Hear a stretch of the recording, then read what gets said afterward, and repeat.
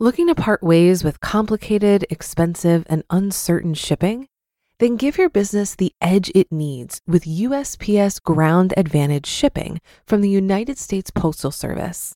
Keep everything simple with clear, upfront pricing and no unexpected surcharges. Keep things affordable with some of the lowest prices out there. And keep it all reliable with on-time ground shipments. It's time to turn shipping to your advantage. Learn how at USPS.com/advantage. USPS Ground Advantage. Simple, affordable, reliable.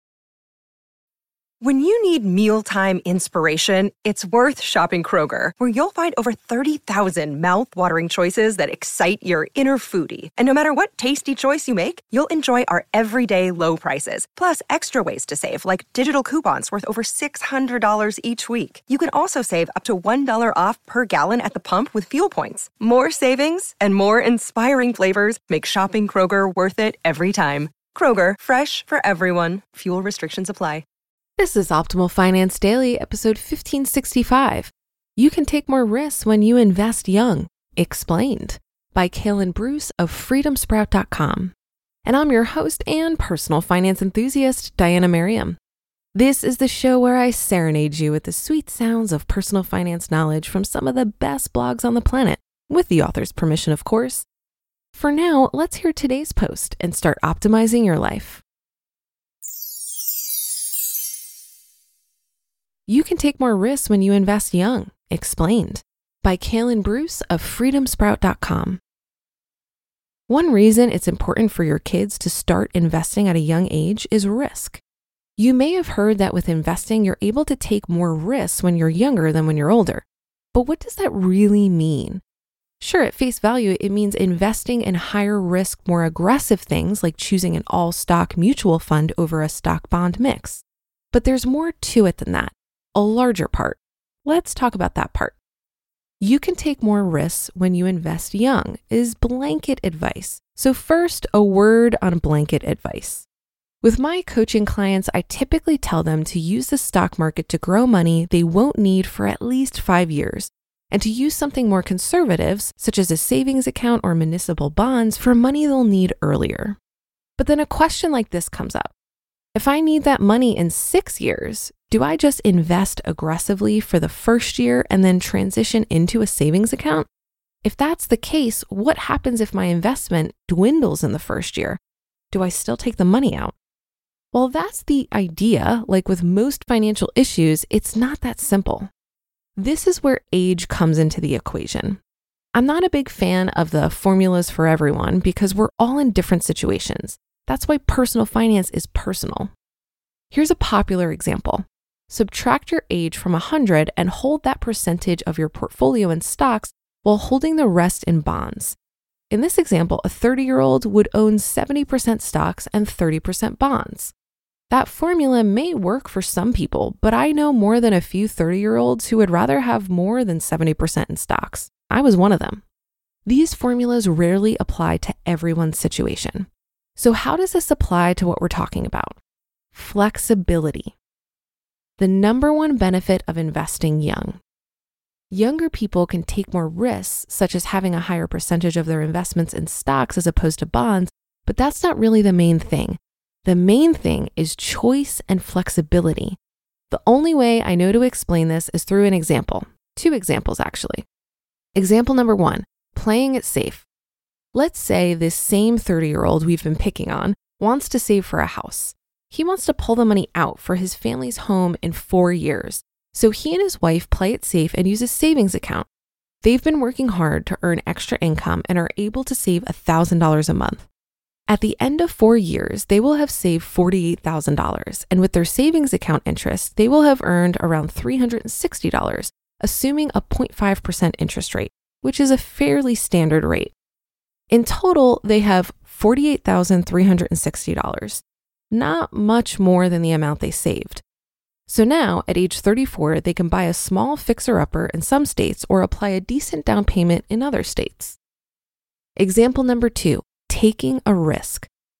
Let's say this 30-year-old decides he doesn't like the sound of example 1, so he opts for a riskier path. He still plans to pull the money out in 4 years, but instead of a savings account, he uses an S&P 500 index fund, a fund that distributes your money across the largest 500 companies in the US. Riskier, but more potential for reward. Assuming he earns the fairly conservative average of 8% per year at the end of the 4 years, his family will have $54,073 to spend on their home, contributing the same $1,000 per month or $48,000 total. If the market performs above average, around 16% for the 4 years, which isn't totally unheard of, they'll have over $60,000. All of that would be ideal. But what if the market crashes a year after they start investing for their home? This is where it pays to be young. At 34 years old, they have plenty of time to come back from a loss and still get to that $50,000 to $60,000 range, assuming they don't freak out and pull all their money out. Therein lies the main benefit of being young. They can stay flexible. If they would have been in their early 60s when they started, they may not have the time to wait 1, 2, or 10 years to accumulate the money they need for their home. Young means flexible. When you're young, you're flexible in what you can afford to invest and what you can afford to lose. Since you don't really lose money in the stock market until you pull the money out, younger people have time to wait it out. They have time to change their plans and make new ones. When you're young, it pays to avoid sticking with an exact path and be willing to make adjustments when things don't work out.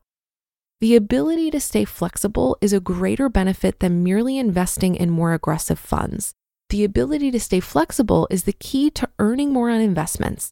It pays to have a plan A, B, C, and so on. The most important thing with investing is starting young because time is what leads to successful investing. You just listened to the post titled, "You Can Take More Risks When You Invest Young," explained by Kaylin Bruce of freedomsprout.com. Looking to part ways with complicated, expensive, and uncertain shipping? Then give your business the edge it needs with USPS Ground Advantage shipping from the United States Postal Service.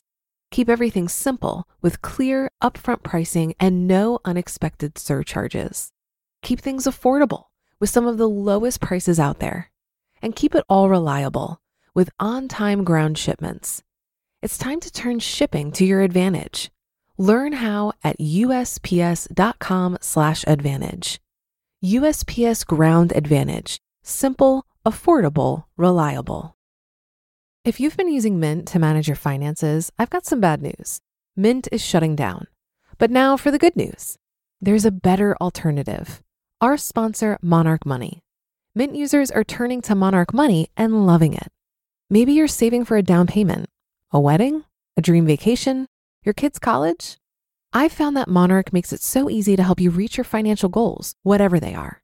I definitely wouldn't be able to allocate my finances or plan as clearly without help from Monarch. In fact, Monarch is the top-rated all-in-one personal finance app. It gives you a comprehensive view of all of your accounts, investments, transactions, and more. Create custom budgets, set goals, and collaborate with your partner. And now get an extended 30-day free trial when you go to monarchmoney.com/OFD. After trying out Monarch for myself, I understand why it's the top-rated personal finance app. And right now, get an extended 30-day free trial when you go to monarchmoney.com/OFD. That's monarchmoney.com/OFD for your extended 30-day free trial.